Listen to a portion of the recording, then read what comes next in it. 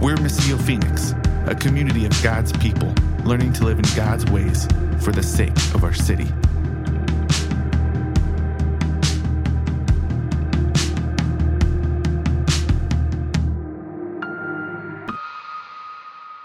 Hey, we're going to be in Acts. We're actually covering a large section of Acts right now. We only have 2 more weeks of Acts after this.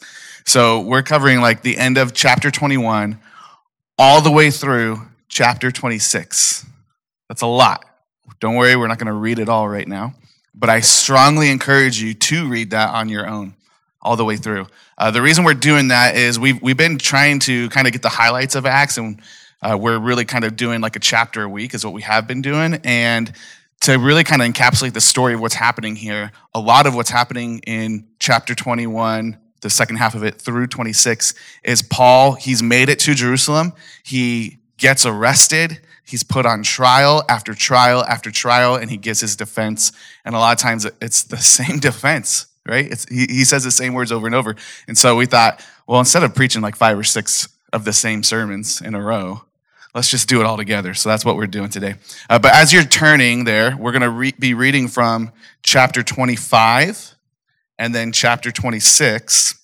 And as you're turning there, let's just catch up a little bit on where we've been and how we got here to Acts, okay? So if you remember that this is not just a story of the people in Acts. It's part of a larger narrative, right? It's part of a much grander story that happened all the way back in the very beginning of time.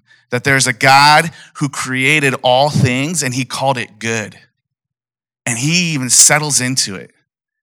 But he creates a special creature, a special creation called human.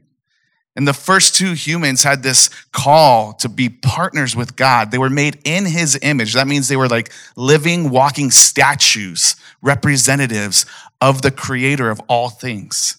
And even though they were also creations, they were creatures, they were set apart from the rest of creation by being this kind of in-between, this mediation between the creator and his creation. They were representing the creator to all the world.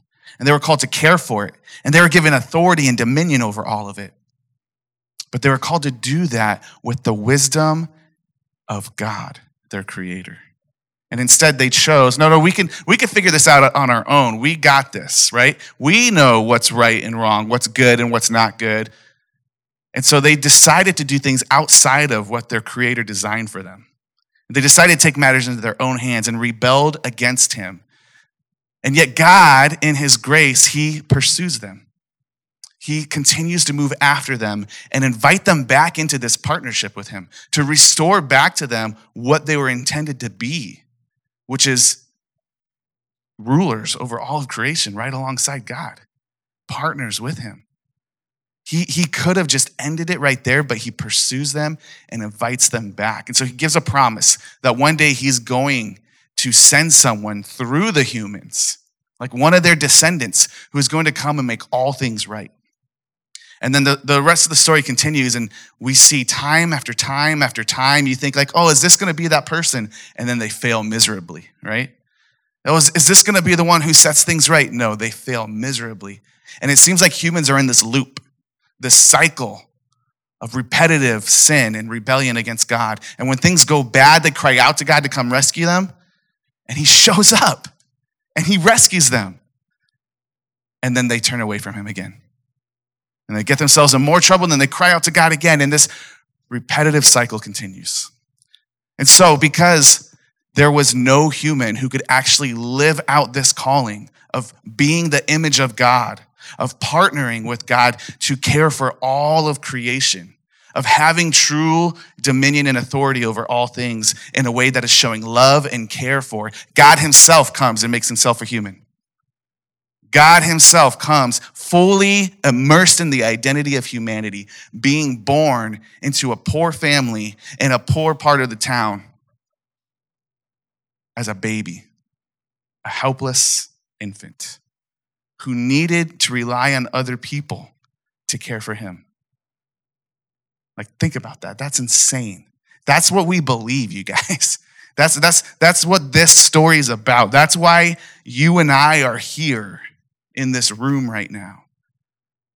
Think about the magnitude of what I just said, that the creator of all things made himself small, a human, a baby, and helpless, reliant on others to care for him. And that's what Jesus has done. And then Jesus lives for 33 years, living the perfect life that we were called to live as humans, and then entering into the rebellion or the curse of the rebellion that we brought, going to the cross to his death. And it seemed like the people who were following him were like, what just happened? Like this was the guy, he was supposed to come and make all things right. And now he's dead? And yet what they didn't understand is that Jesus was not coming just to make their life in their temporary moment better. But he was trying to actually rescue them from the thing that had a grip on their very soul, their sin, which would lead to death. So Jesus goes to that death, and he does battle there, and he overcomes. And on the third day, he rises again through the power of the Spirit of God who was there hovering over the waters of creation, the same Spirit who bore Jesus to a woman 33 years before that, then raises him out of the grave. He walks out of that tomb in the same body that he walked around for 33 years in, right? He wasn't just floating around like a spirit detached from, he in the body that he walked around this earth with, Jesus still lives. And that's where Acts comes in, because Jesus shows up to some of his people who were following him. He's like, hey, you guys, don't worry, all hope is not lost. In fact, when you thought all was lost, all was gained for you. I haven't come just to rescue you from like these human oppressors and a bad life you experience right now in the temporary. I have come to rescue you from the grave itself, from death. And in the power of Jesus' Spirit, everyone who follows and trusts in him can actually pass through death like he has and enter into the newness of life. And that's the sermon right there. We could all go home, right? Like that's it. That's what but what we see then is now there's this community of people in Acts who Jesus has revealed himself as alive. He's given his Spirit to, and then he's gone to be with his Father to prepare a home for us to live with him forever in. But there's this in-between space, right? There's this, so what do you do until then? How do you live until that happens? This right here and now moment that we're still in 2022, here today. Our fifth symbol of the story, right? That God has not actually left us. Though Jesus is preparing a place for us, his Spirit is dwelling here with us here and now and allowing us to be the body of Christ here and now with his Spirit empowering us. And so these early followers were learning how to live that out in a world that was so antagonistic and violent toward Jesus, in the world that had killed Jesus and now is threatening them. And many of them were getting killed and thrown into prison. And yet, in the face of all that, through the power of the Spirit, they were speaking good news to even the people who were coming at them. And so you get this guy, Paul, or Saul, who was coming at them. And he was throwing many of them in prison. And he was there when Philip was being stoned. And he gave the head nod like, yep, go ahead and do it. I'll hold your cloaks, you guys, while you murder this man for following Jesus. That guy has an encounter with the same Jesus. Jesus reveals himself to him. And it completely transforms who he is. And so then you change kind of the lenses of Acts. It shifts scenes to now this guy, Paul, who was once coming after Christians, is now going after the nations, trying to share with them about Christ so that more people would become Christians. And so Paul's been on these missionary journeys, traveling around the part of the world that they knew at the time, but he's on a mission. He knows, I need to get to Rome. I need to get to Jerusalem so that I can get to Rome, so that, as we talked about a couple weeks ago, I can get to Tarshish, which we would know as Spain. because to them that was the ends of the earth. And they wanted all peoples throughout all the world to know about Jesus so that they could have life too.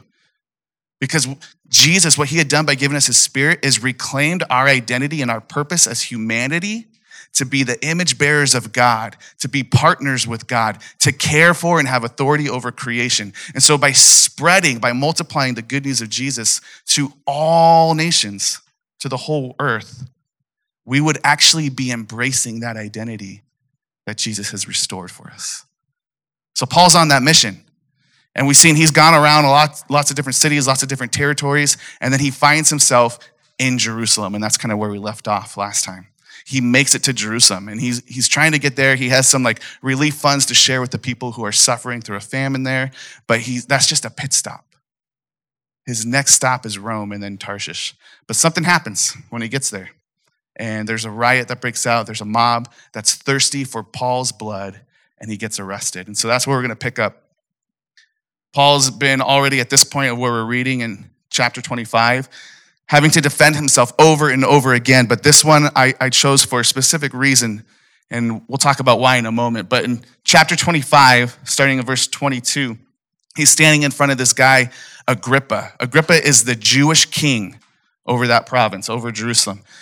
Agrippa said to Festus, who was a Roman official who had Paul in his custody at the time, he says, "I would like to hear this man myself," speaking of Paul.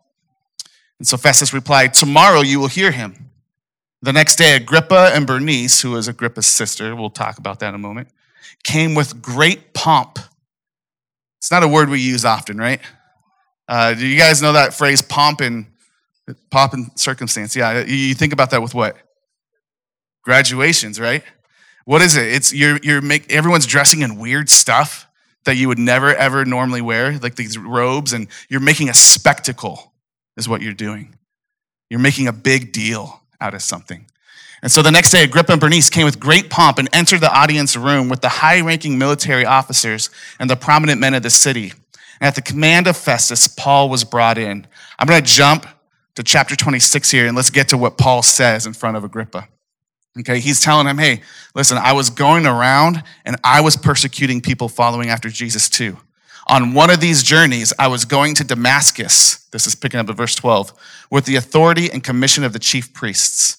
About noon, King Agrippa, as I was on the road, I saw a light from heaven, brighter than the sun, blazing around me and my companions. We all fell to the ground, and I heard a voice saying to me in Aramaic, "Saul, Saul, why do you persecute me? It is hard for you to kick against the goads." Then I asked, "Who are you, Lord?" "I am Jesus, whom you are persecuting," the Lord replied. "Now get up and stand on your feet. I have appeared to you to appoint you as a servant and as a witness of what you have seen and will see of me. I will rescue you from your own people and from the Gentiles." Remember, that word Gentile just means nations. So the Jews would say that word for any other nation other than Israel.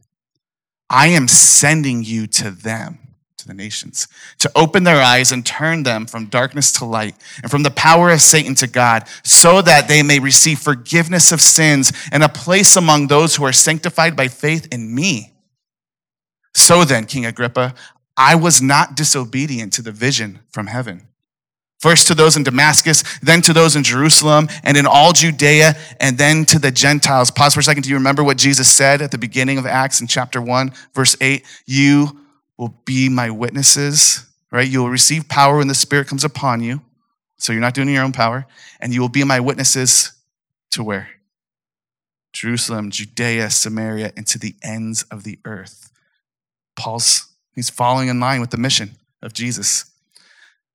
"I preached that they should repent and turn to God and demonstrate their repentance by their deeds. That is why some Jews seized me in the temple courts and tried to kill me. But God has helped me to this very day. So I stand here and testify to small and great alike.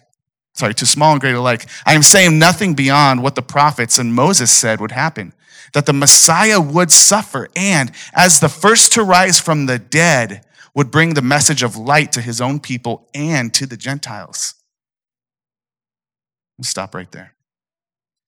This is God's word. Before I continue any further, let me just pray. Father, we ask that as we enter into a story that seems so foreign to us, a story that has taken place thousands of years ago across the other side of the world, that we would also see that we are part of this story too, that this is our story, and that you have invited us in. God, would you help us to have clear minds, to have eyes to see and ears to hear? God, would you do your work through your word and your spirit in us today? In the name of Jesus, to the glory of the Father, we pray. Amen. So last week we didn't gather, right? Last Sunday, it was the 31st. We had a scattered Sunday. Some of us got together here with Northminster and did like a trunk or treat thing. Actually, it was the 30th, sorry. And then Monday was the 31st, and we were like doing stuff in our neighborhoods, trying to get to know our neighbors. So Halloween happened, which can be a scary night, right? It could be a scary time of year. Like, it's weird. Like, people put up all kinds of scary stuff on purpose and celebrate it. I saw, like, during that week, the scariest thing I have ever seen in my life, you guys. It wasn't even on Halloween, but it was the same week. It was the scariest thing I'd ever seen in my life. And it was so scary because, like, I came face to face with it. And there was multiple of these things, and they were around me. They were surrounding me. And it was very real. This is not a joke. It was very real and very gruesome looking. I did get a picture, so I want to share with you a picture of what was so scary to me that I came across this week. Is that not horrifying? That's disgusting, isn't it? And gruesome. Who knows what this is? Go ahead and say it. Yeah. All right, so you guys are like, hey, we're on the internet, Chris. We know. We saw this week too, right?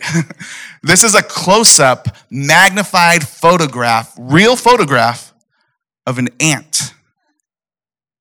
Who would have guessed that that's what ants look like?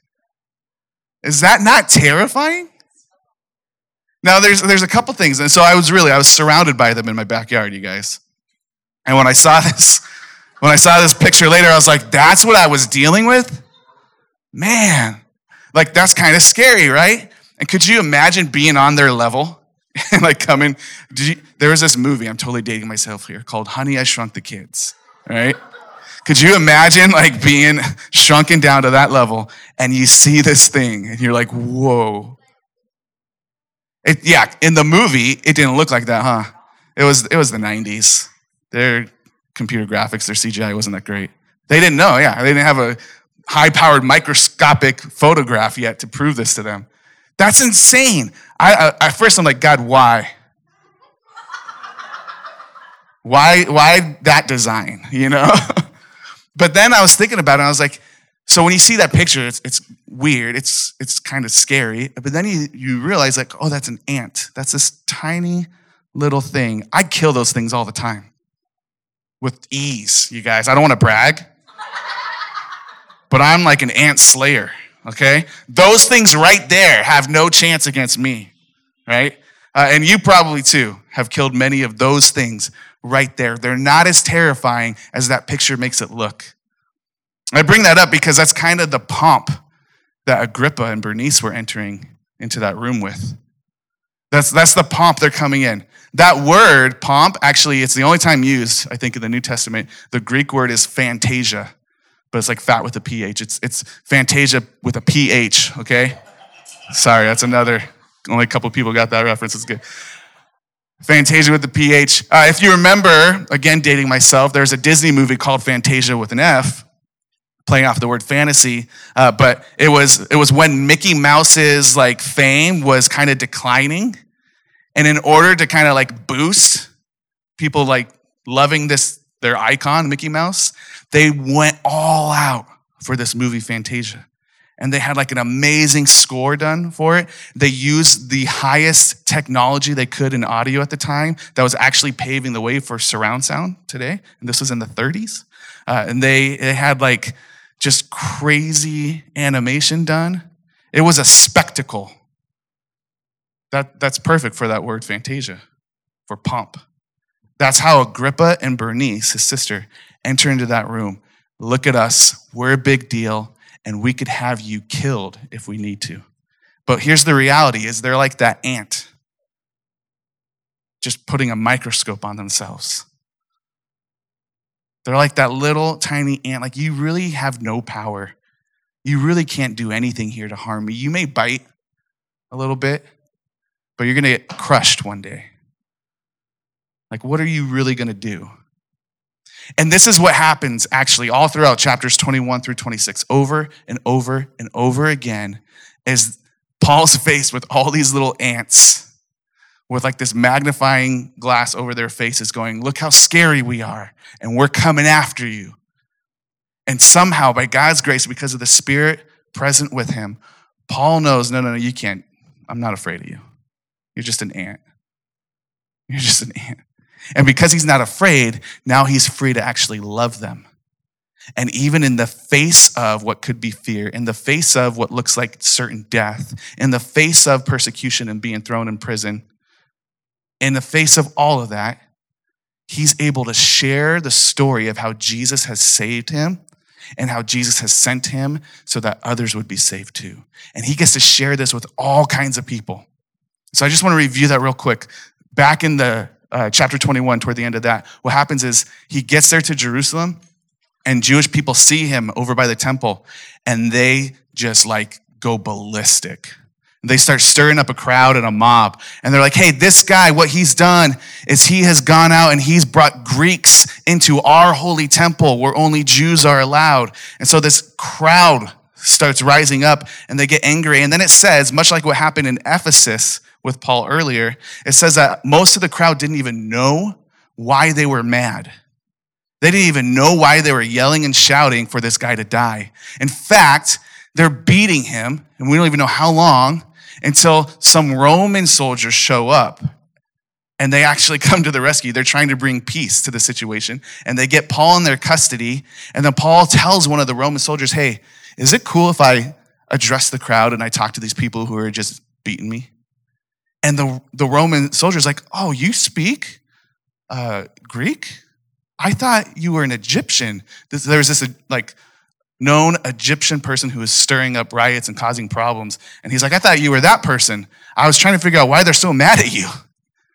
I thought for sure you're that. You're a Greek person. Okay.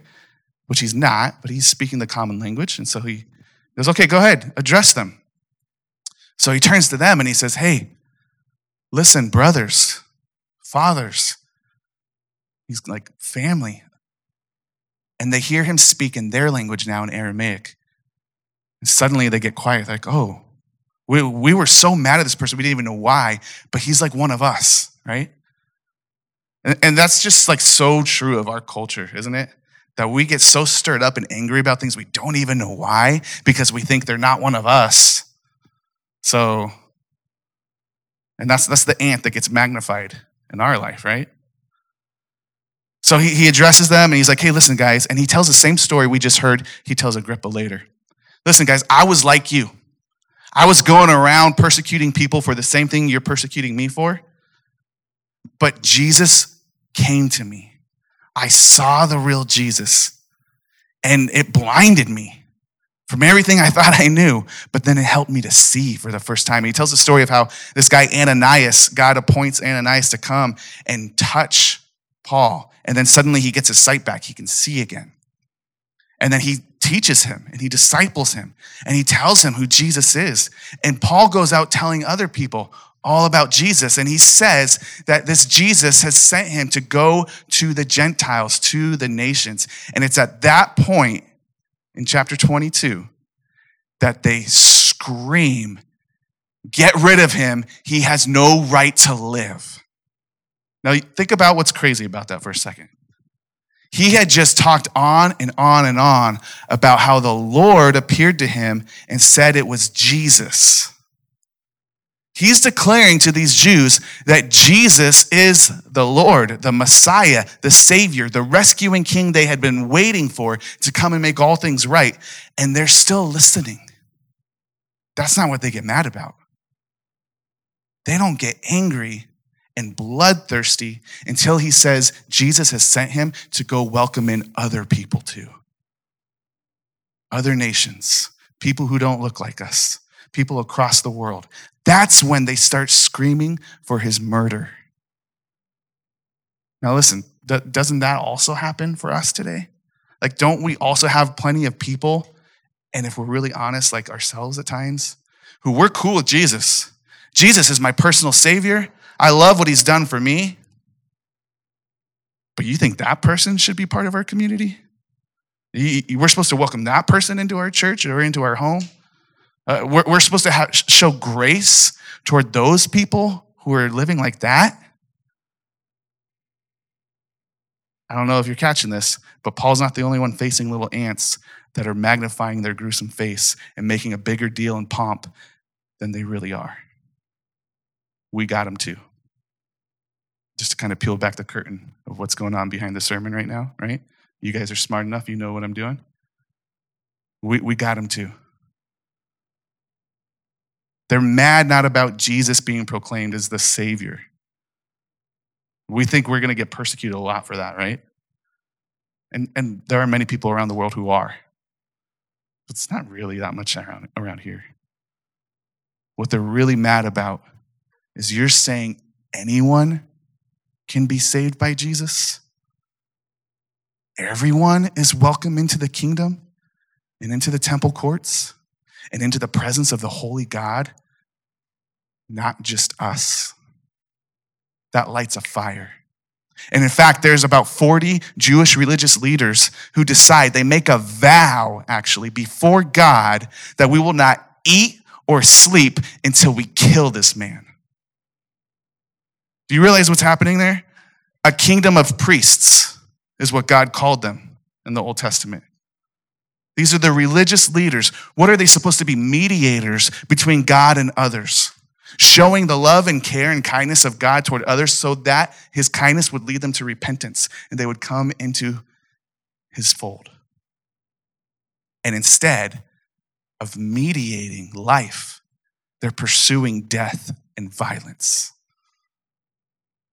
So then he's brought before the Sanhedrin. The Sanhedrin was this like religious council for the Jewish people. And there's another Ananias there. It's not the same Ananias who laid hands on him before and he could see. It's a different Ananias. He's actually the high priest over this whole court, and he orders that Paul gets punched in the mouth. I don't know if you guys have ever been punched in the mouth before. It's not pleasant. But the dude who is supposed to be like the mediator of love of God orders violence to be done. And Paul responds, God's going to punch you in the mouth. Like, go read it. I'm not lying. I'm not making this up. God's going to strike you for what you've done. And everyone's like, whoa, you can't talk to the high priest like that. And Paul's response, I think, is kind of like he's kind of like satirically mocking them. He's like, oh, I'm sorry. I didn't know he was the high priest. Listen, you know it's the high priest because he's dressed in pomp. Like, he's flashy and showy, right? You know it's the high priest, but he's essentially saying, oh, with the way he's acting with violence, you could have fooled me. And the irony there is actually that the dude who's claiming to be the high priest of God is actually ordering violence against the one God sent to mediate good news for all the nations. You can't say that to him. He's like, well, you can't hit me. He doesn't know who I am, right? He doesn't know the God I serve. So he gets struck by another Ananias, and he goes before that court, and there's all these people who are just like, they're coming after Paul, one after one after one. And yet, in the midst of all that, Jesus shows up to Paul one night, and he's like, hey, listen, you're going to be okay. The way that you've been faithful in Jerusalem, you will be able to have the opportunity to be faithful to me in Rome. I'm going to get you there, and I'm going with you. So then the Roman officials show up again, and they take him into their custody again, away from the Sanhedrin. And he's in the presence of this guy named Felix. He's a Roman official. And they find out that Paul is actually a Roman citizen. And that's kind of what saves him from being killed in that moment. And he held on to that little bit of information on purpose, right? Because he's trying to get in front of as many people as possible to share the good news. He's not trying to just get his get out of jail free card right off the bat. But when they find out finally, oh, you're a Roman citizen, we can't let you die, is what Rome says. The very people who were oppressing God's people are now rescuing Paul from God's people. Look at the irony there. So we got to protect you as a Roman citizen. So they bring him into Felix's custody. And Felix is like, hey, tell me what this is all about. Like, why are people so angry? And so he shares with him. He's getting opportunity after opportunity to share the good news. And Felix is like, that sounds interesting. I need to hear more. I'll come back later. And then he comes back later, and this goes on for 2 years. And we're actually told that Felix is secretly hoping Paul's going to bribe him and pay him off to let him go free. And Paul doesn't do that. He's offering him something much better. But for 2 years, he's in prison in Felix's court. Paul knows he's supposed to get to Rome. Jesus has told him that. But for 2 years, he's in prison. But all this time, he's continuing to share good news. This is likely where a lot of his letters to the churches were written. He's able, actually, with the favor he gets from the Romans, he's able to have some of his friends come and visit him as well. He's in Caesarea at this time, and that's where Philip and his 4 daughters who were prophetesses lived. We heard about that a few weeks ago.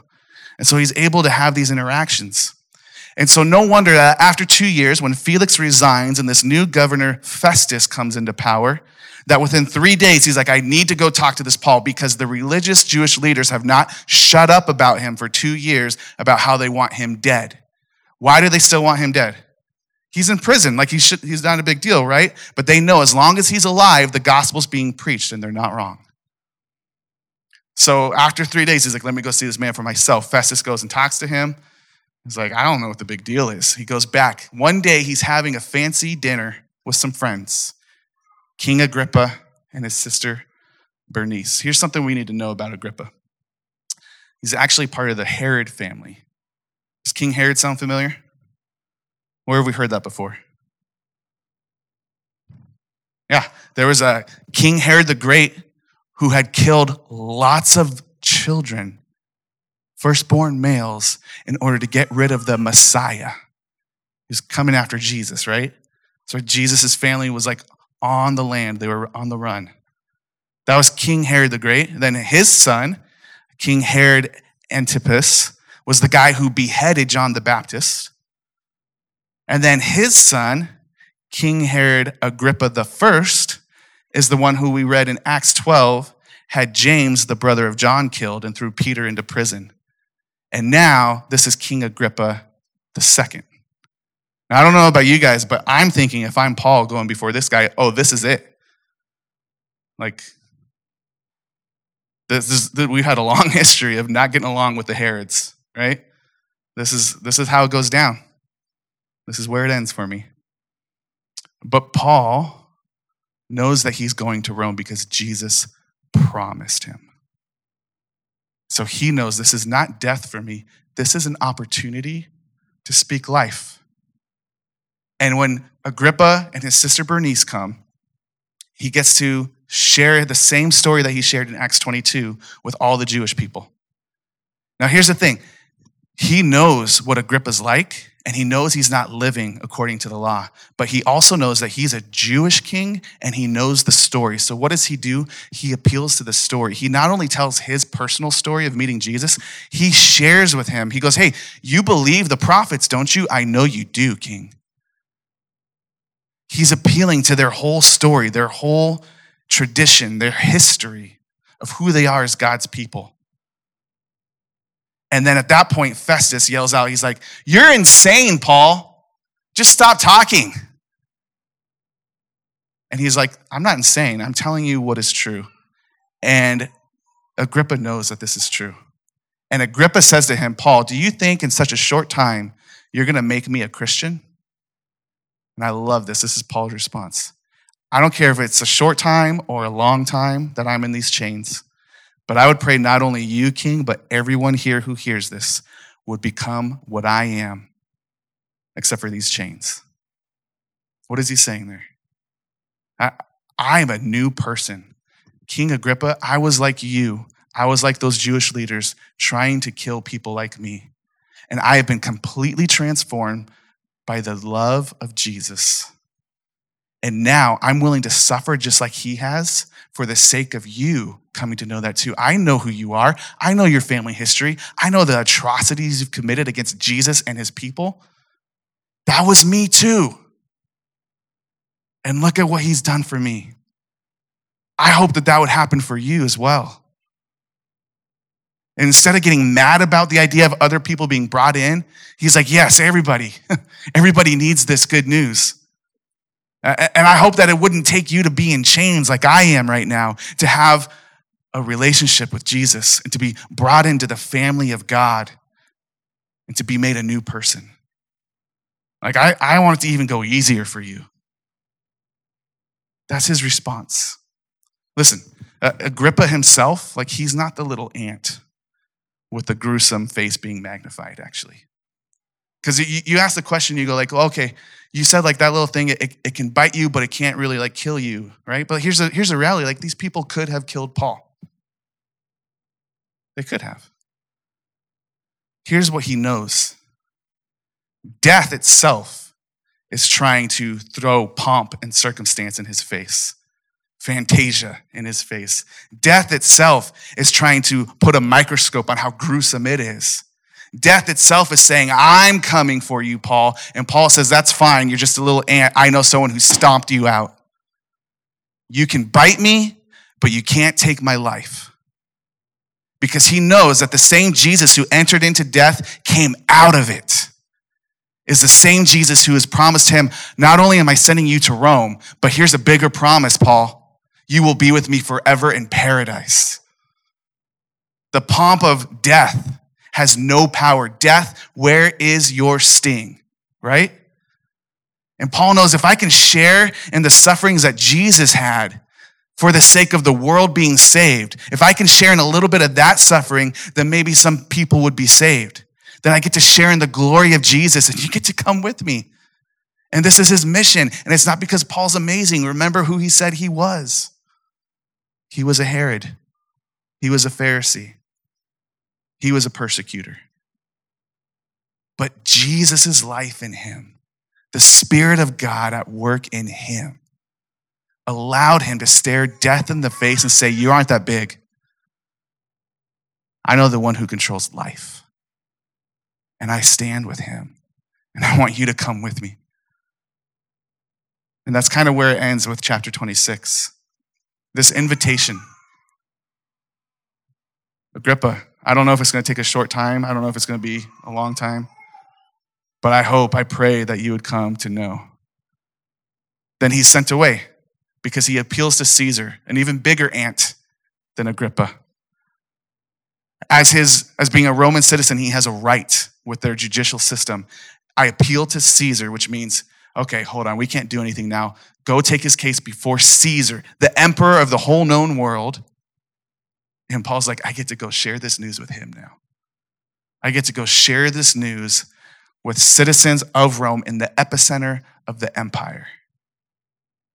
And then I'm getting to Tarshish, to all nations. Listen, you guys, I say this almost every week we do Acts because it's so true.